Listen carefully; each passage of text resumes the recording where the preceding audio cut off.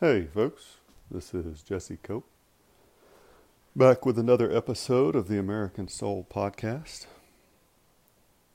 Hope y'all are doing well, wherever y'all are, and whatever part of the day you're in. I sure do appreciate you joining me and giving me a little bit of your time.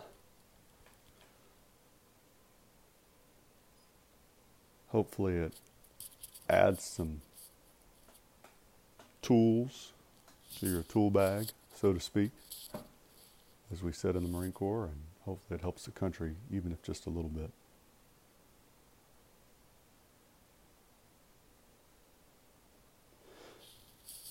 Not anything really new to report on the homestead, other than the deer eating the grapes, but I think we talked about that the other day. Just kind of waiting, hoping for a little rain now.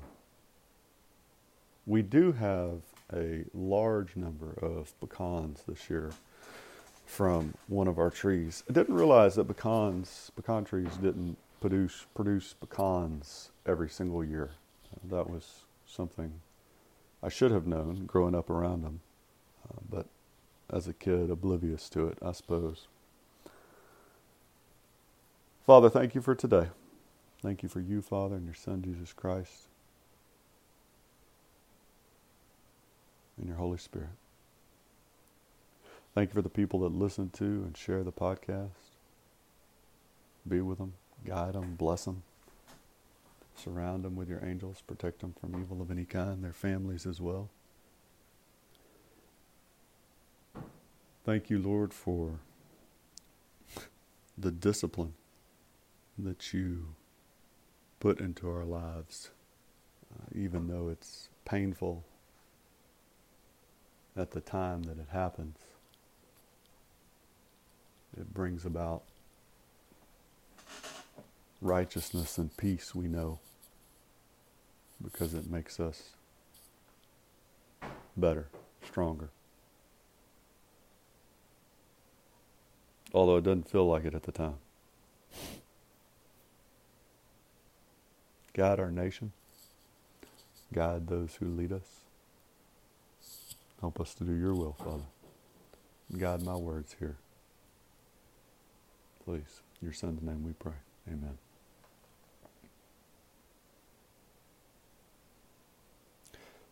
One more.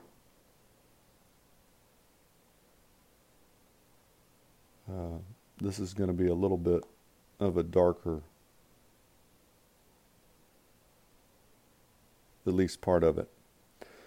One of the modern lies that we're told in a number of different areas is that the native tribes over here in America lived in this utopic, if that's a word, setting, society, however you want to say it, that everything was peaceful and wonderful until Europeans came, Columbus, Pilgrims, and really in particular what it boils down to again, right, is men, well, Christians, and then men, and then white men, right? And so what we're going to do is we're going to read a little bit today about Columbus's first encounter with a few of the natives, and talk about that just a little bit. So the Santa Maria ran aground on Christmas Eve, December 24th, 1492. And the ship had to be abandoned. On the island of Haiti, Columbus left 40 men in a settlement named La Navidad, meaning the Nativity. He promised to return the next year. On January 13th, 1493, Columbus described in his journal their first encounter with the cannibalistic tribe of the Cannibs or Caribs, from which Caribbean originates. The English word cannibal is derived from the Spanish word Carib, which means piranha. So this is from his journal. Seeing them, the Caribs, running towards them, the Christians gave an Indian a great slash on the buttocks and wounded another in the breast with an arrow. Seeing that they could gain little, although the Christians were not more than 7, they, the Caribs, 50 and more, began to flee until not one remained, one leaving his arrows here and another his bow there. The Christians would have killed many of them, it is said, if the pilot who went with them as their captain had not prevented it. The Christians returned to their caravel with their boat, and when the admiral knew of it, he said that on the one hand he was sorry and on the other not, since they would have fear of the Christians, because without doubt, says he, the folk there are bad actors, as one says. And he believed that they were Caribs and ate men.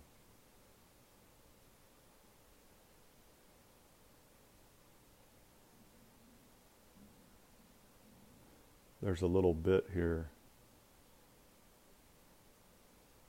about really some of the kindnesses that Columbus showed to the natives.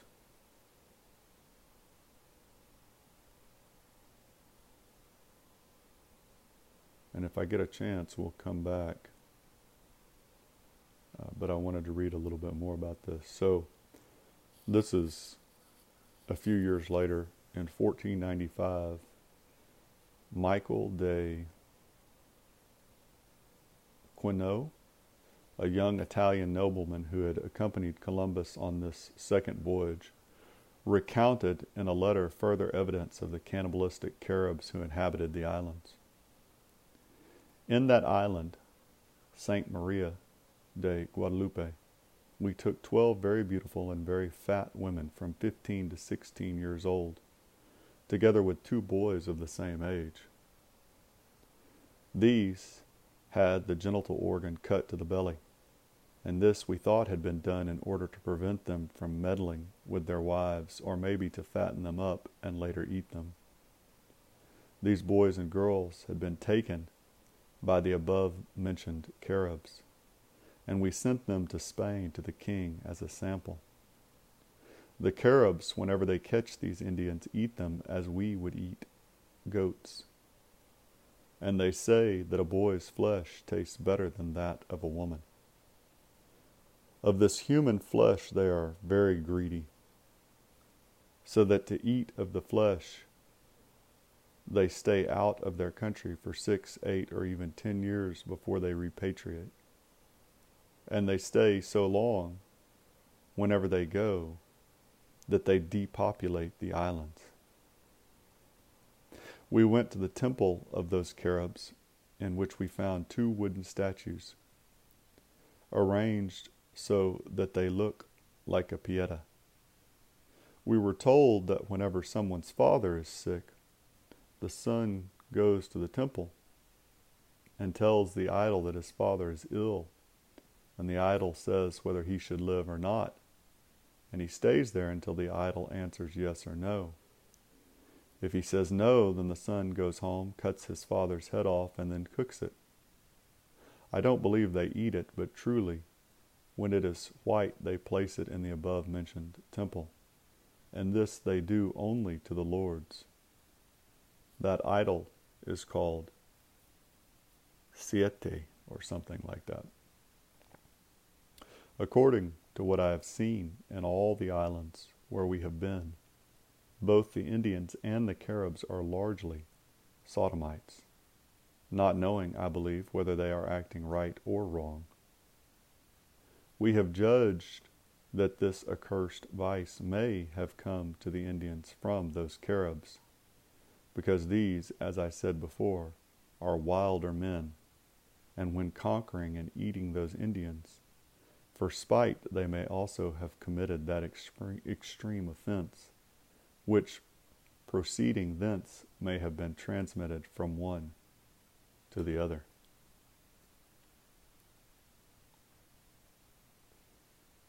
I'm going to read one more, folks. I know it's kind of disturbing, but we're sold this lie so often today that the natives had this just wonderful, perfect life, and that Columbus and other Americans were these just, other Europeans were just these evil, genocidal maniacs that came over and just completely despoiled America and raped and pillaged and plundered the natives.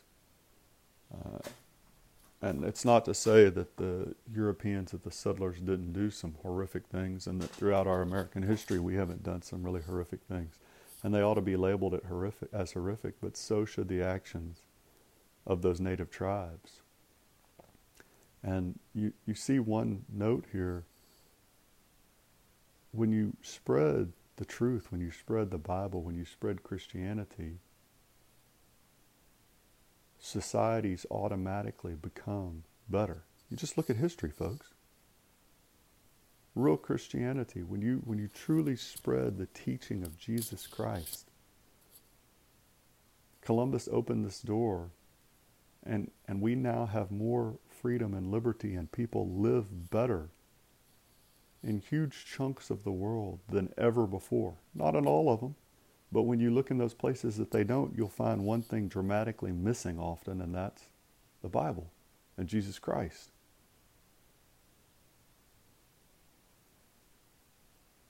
I would venture to say universally, without exception.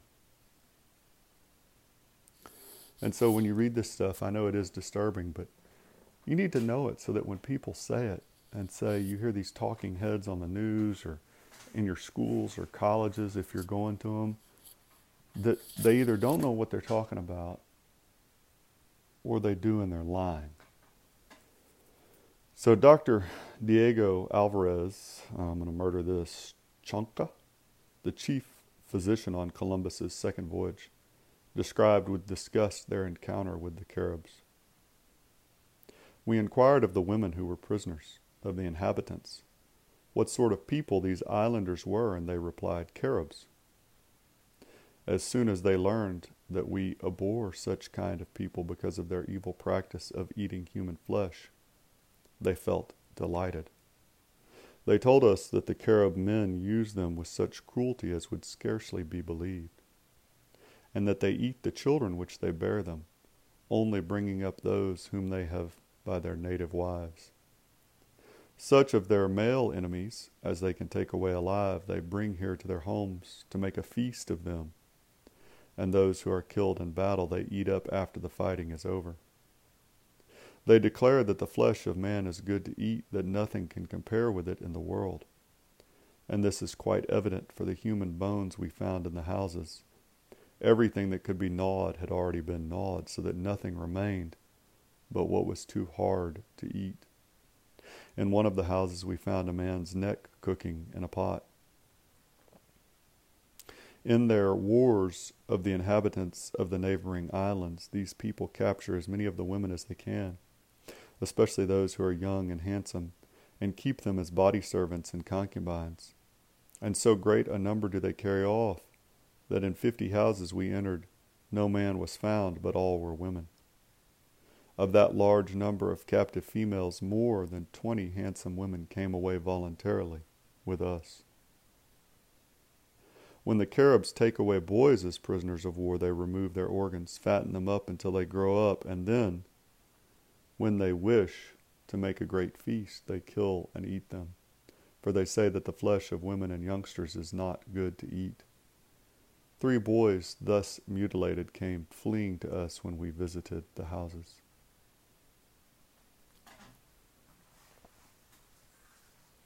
Evil is evil, folks, regardless of what time or where. The idea that the natives in the Americas had this peaceful, idyllic lifestyle is just not true. And it carries on into the 1800s when you see the actions of a lot of the native tribes across the nation during westward expansion. The cruelty is unimaginable to us today, although you see some pictures coming out of Israel right now with the Muslims that are there killing the Israelis, the burned, beheaded bodies of babies. And you can see some similarities perhaps between them and these Caribs, these cannibals that would rape and torture the women and then cook and eat the babies that they bore them. So when somebody in some college or high school or on the news tells you that Columbus came over and he was the one that caused all this genocide and destroyed this perfect life that the natives have, you know that it's not true. If you get a chance and you can share the podcast with somebody today, I would appreciate it. Y'all are absolutely the reason that it continues to spread and grow. And if you would like to contact me, contact the podcast, AmericanSoulPodcast@gmail.com. And if you feel so inclined, you can support the podcast by subscribing to the exclusive episodes that we do each month. It's $3 a month, and you get all the extra episodes that we do. God bless y'all. God bless your marriages. God bless your families. God bless America. We'll talk to y'all again real soon, folks. Looking forward to it.